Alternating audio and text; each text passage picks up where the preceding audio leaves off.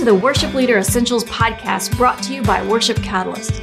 We're here to help leaders learn how to do more with less.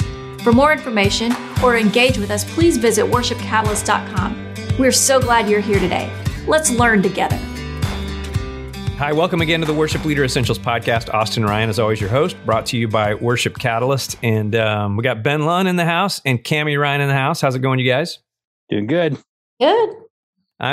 This is a great do more with less kind of conversation here because we're talking about Easter. I know Easter's coming up here and it's time to plan Easter services. Maybe you've already kind of got yours dialed in, but we're going to help refine that for you today a little bit. And Easter planning, Ben, I know you've done a lot of Easter services in your life. Oh yeah. Don't you just love planning Easter services? I do and I don't. I mean, I do, but it definitely feels like a lot of work for a very specific audience almost. Yeah. Like it's just like it's a niche time of year. Yeah. It really is. And the thing I think that makes it really difficult, honestly, is that it's just like Christmas in that everybody knows the story. You know, it's not like we can build in cliffhangers that much. We can't everybody stay till the end because we don't know what's going to happen to Jesus. Everybody knows, whether they've ever been to church or not, that, you know, this guy Jesus apparently resurrected. So, Right. So we've got to figure out how to, if people aren't on the edge of their seats with waiting for the end of the story, we need to at least keep them engaged and focused in other ways. And so, Ben, you just talked about it. You talked about the niche audience that shows up on Easter. So who do you think is the Easter audience that we mostly have? Well, typically we call them Creasters, right? The Christmas Easter crowd. Yep. The peak times of the year, the big Sundays, you know, I'd throw like Mother's Day to that mix as well. But, you know, it's your once a month people, it's, you know, but you're getting everybody. Everybody wants to come and do, you know, church on Easter and check that box and get it off their list. That's right.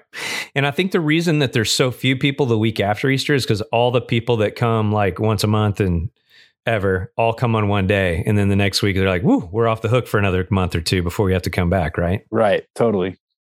So anyway, we've got this audience that's sort of kind of connected to church, sort of kind of not, all that kind of stuff. We'll talk a little bit more about that a bit later, but I think there's a few principles I think that would be good for us as we're planning our Easter service. And we've got 5 key principles here. And these are good to kind of write down. If you're driving, just kind of don't write them down, but try to remember these as you work on putting your 60 minutes or your 80 minutes or whatever together for Easter. So Ben, why don't you kick us off with principle 1?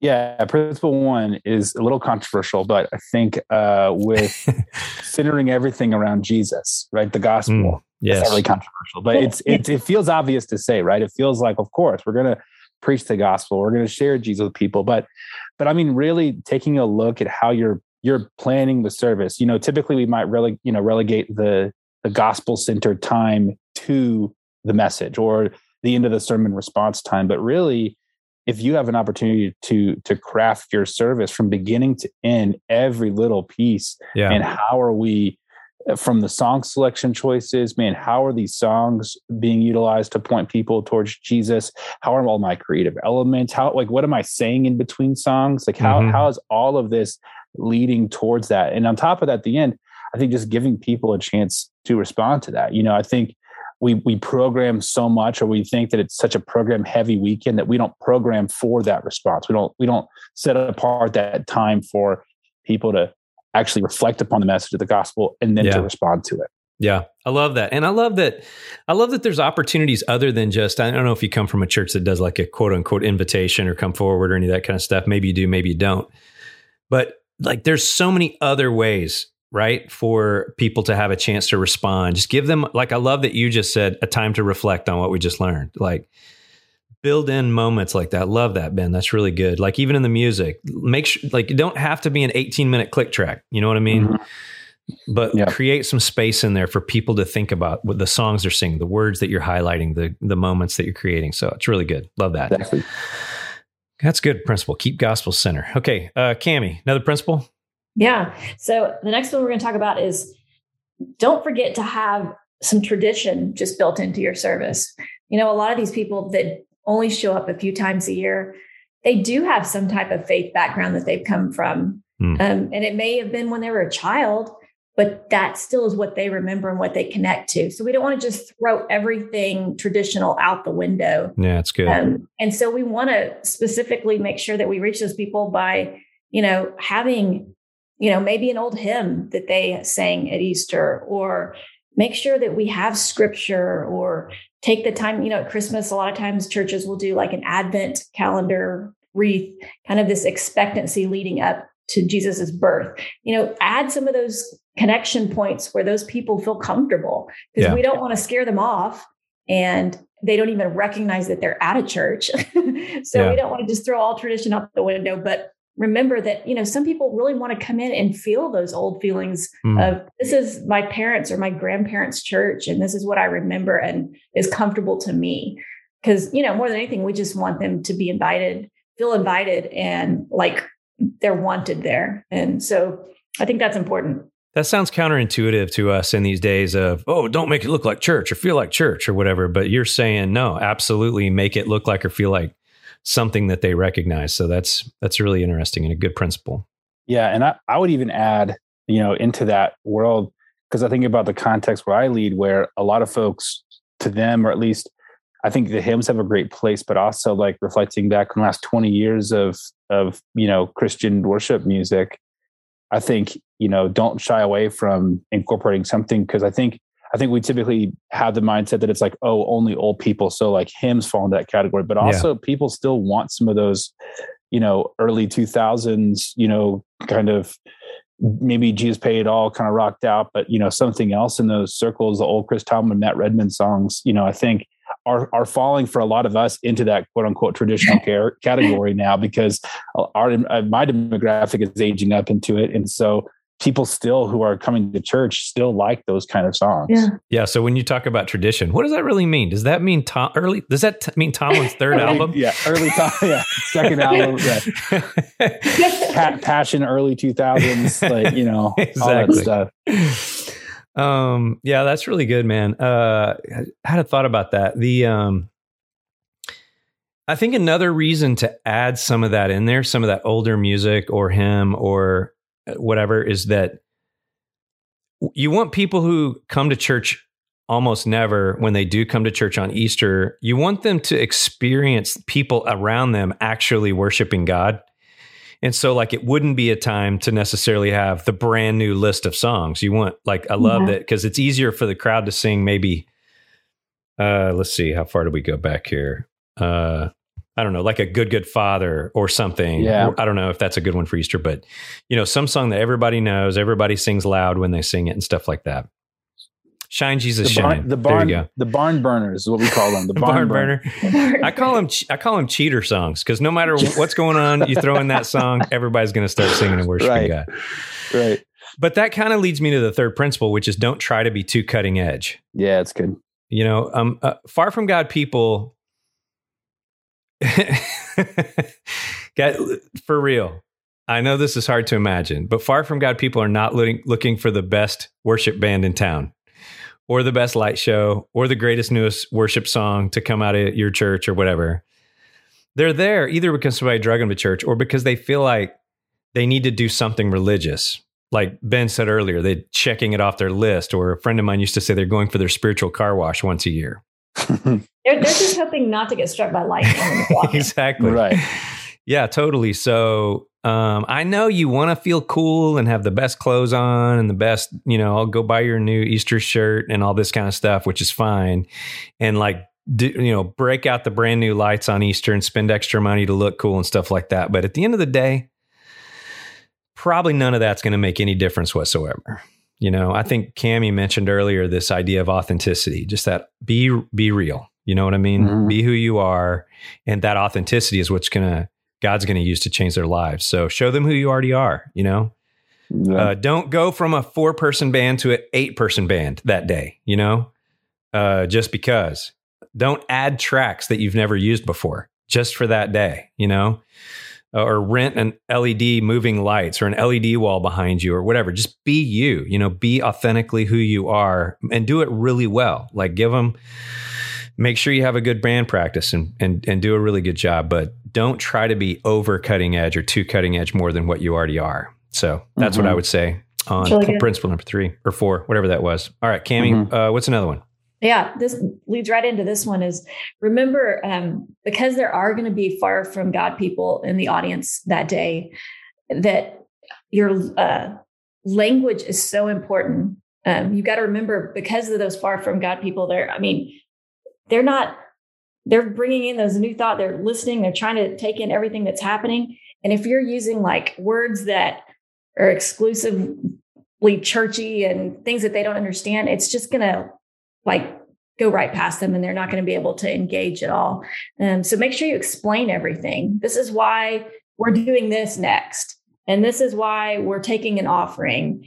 And don't add a bunch of things and processes and things that are scary or weird or not, like you said, authentic to who you are. Just be real. They want to see real people. And so make sure you're like going in there and just analyzing everything before you put it into the service and deciding, is this prayer confusing? Are these words going to be too churchy? Are they cold? That's good. Just have no meaning to it. And really think through why you're doing what you're doing. If you need to make your service just more simple that day and not as many elements so that people can, not be turned off. I think that's important, Yeah, I think the other part about making it simple is it gives you more time to explain why you're doing what you're doing. Yeah. That's really good. That's good. Yeah. I like that. Remember, there's probably far from God people in the audience. So good. All right. Got any more, Ben? Another principle? Yeah. I was going to say, one of the things that has been helpful is, building backwards from like picking kind of that point there in the future of Easter Sunday and building backwards from there, kind of letting almost that be my spring, early, late winter, early spring kind of build up, because I think you're right. I think when it comes to, I don't want to overcomplicate, or I don't want to create this service that's nothing like the church that I serve in or something that's completely different. But if I can challenge my team or challenge us to be creative, I want to give us time to do that. I want to give us scale to do that. And so it's not the week before, the month before we just start doing stuff. It's, hey, like we have a goal in mind of on Easter, we want to be able to have a small choir, a small vocal team, or we want to be able to, do this song like really well. And so we just build backwards from there. So, I typically will figure out the songs I want to do for Easter. And if there might be, I usually only pick like one new song or something that really like hits the message home. And then I'll kind of pace it back out. So I know that people are, by the time we get to Easter, they know it, they sing it. So Easter is not my introduction to that song, but it's the first time I'm putting it in the schedule. So, but I'll put it backwards into the schedule, maybe 2 months ahead of time. Yeah. But I want to make sure that the things that we do on Easter feel normal and familiar. So if I want to start, building, my lighting stuff out a little bit more, I start 2 months out, and I work towards that. And I want to make sure that, script wise or videos and stuff like that, everything is like, okay. And this is just a planning thing for everybody else. So it feels a little bit more natural, so that, like you're saying, the next week, hey, we're not taking the lighting down. We're not taking this thing. It's not a new service. It's not like we're back to plain old Sunday, People show up people show up the next week and it's like, wait a minute. This isn't anything close to what we experienced. In like high church, the 40 days after Easter, it's called ordinary time. And I feel like that's like what every other church calls it. It's just ordinary time until Christmas. Then it's fun again. But like that's honestly like a lot of folks, try to do all this stuff so quickly. And, I'm not saying if you're not planning for Easter now, you're too late. But I think that if you want to start doing songs or doing some of those stuff that pushes your team's creativity and allows you to create a new lid or a new ceiling of what you guys feel comfortable doing. And again, I'm not saying like this, that's the first Sunday you try the new stuff, but you're allowing your creativity to show by budgeting for it in a sense, or planning ahead for it. Yeah, it's good. One other thing in talking about thinking about Far From God people in the service and is to make sure that they see us having fun. I think, that's really important, that they just see that we're real people, and that while, yes, we're talking about our God and that's serious, and we want people to take him seriously, they also need to see that we don't take each other that seriously sometimes. That's good. We're just real people having fun and doing our thing. And we're flawed, just like the people that walk in the door. We just have an answer, to our problems that maybe they haven't found yet. Wow, that's a great principle in and of itself. Make Easter have some fun in it, so it's not just all serious. What's what they expect probably out of church. So that's good. You can make it something we want to come back to. Yeah. All right, those are good principles, guys. Gospel central to everything we do. Have some tradition built in. Don't try to be too cutting edge. Remember that there's probably Far From God people in the audience, so language is important. Make sure it's a good time. And building backwards from Easter with your stage, your content, your songs, your video work, all that kind of stuff. So good stuff. So what we want to do is spend the rest of our time talking about some things that we have done in the past and currently as a part of Easter services. Okay. These are just to give you some ideas. These are not prescriptive in any way. We're just going to chat about some things that we've done in the past. And the first 3 or 4 that we want to talk about are really based on this strategy that Cammie and I took on for a while. We've planned Easter services for, 25, 30 years. A long time. Yeah. And for a while, for a season we wanted to share the gospel visually. And we started our planning by asking the question, if someone couldn't hear the gospel, like they quit listening or they couldn't hear, we want to show them the gospel. And so, Cammie, now I want to listen to, we talked about not being too cutting edge. We're not talking about cutting edge stuff here at all. We're talking about visual representations of the gospel. And so that's what we're talking about. So, Cammie, what's one of those that we have done in the past? Yeah. So the one that comes to my mind is this bridge sketch that we developed. And it kind of came from that idea of, when you're drawing the little image on a piece of paper and you take out a piece of paper and you're trying to show someone that does not have a relationship with Christ, like God's on one side of this, ravine and you're on the other, and how do you make your way to him and how does that look? And so we basically did a live depiction of that and built a bridge across the stage,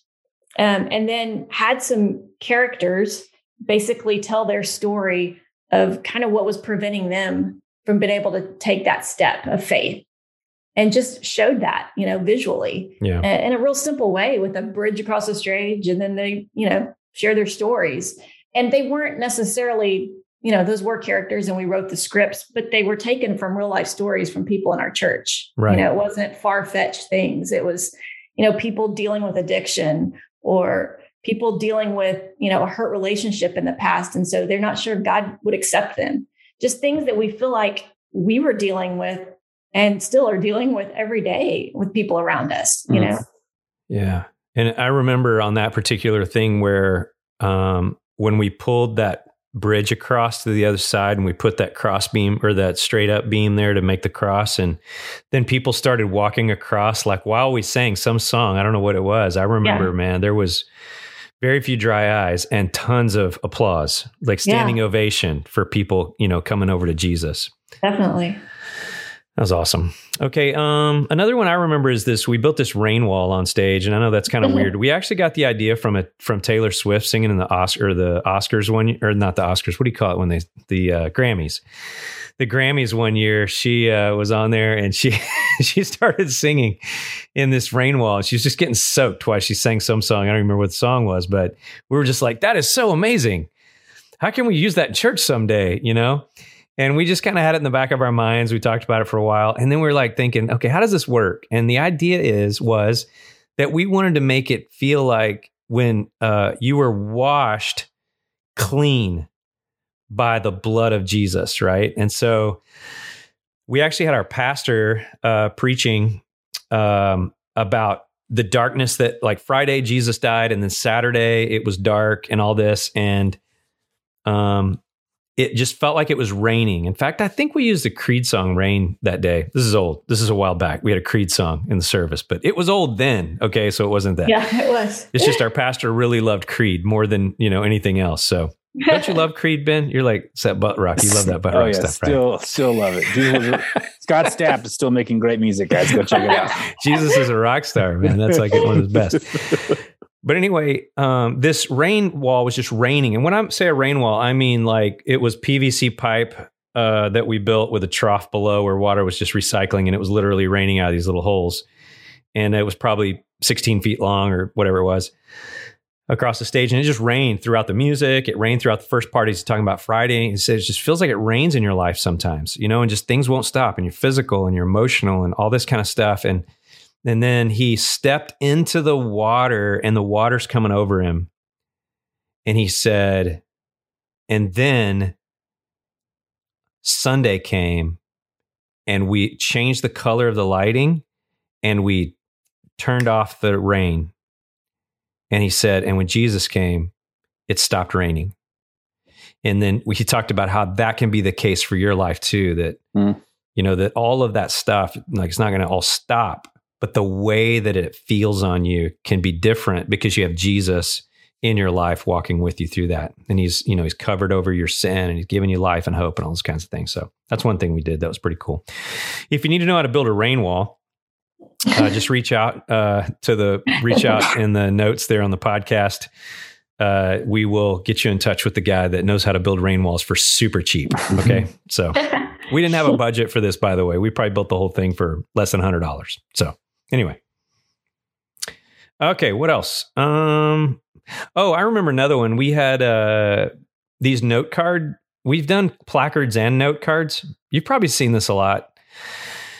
The placards were on a video. I think note cards were live in person or vice versa. The placards were live and the note cards where somebody's just like flipping over note card after note card after note card, telling their life story. You've probably seen that. So that was something we did. And also live on stage where like one side, and this is all combined with music, especially the placard thing. I don't remember what song it was, but people would walk out and they'd have a placard that said, addicted to meth or, 7 miscarriages or whatever it was. And then at some point, one by one, they would turn their big poster board over and it would say, healed or, not addicted anymore or whatever it might be, So anyway, just any visual representation like that. And these were real people with real stories, that we tried one time.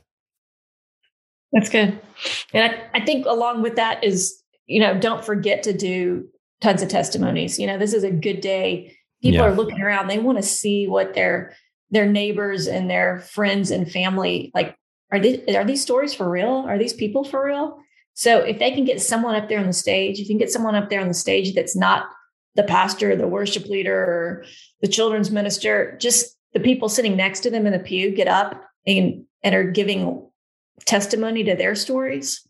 And, maybe interview some people in your service, how has Jesus been real to you in this life? What's happened in your life? And how did you get through that really difficult time this year? Whatever the case may be, but just simple things like that make a huge impact on people. Mm-hmm. So don't forget to use those. Yeah. And especially us as leaders, guys, we need to understand that somebody else's life's change story that's not a pastor is probably going to be more powerful than our own stories as pastors, so that's good. Yeah. Ben, you want to jump into this? Anything you want to? Yeah. Last year we did something kind of fun where we had a kind of a, in the middle of a song, like the song was "You Keep Hope Alive." And at the low point, of the song, like right before the bridge was starting, we interjected this video,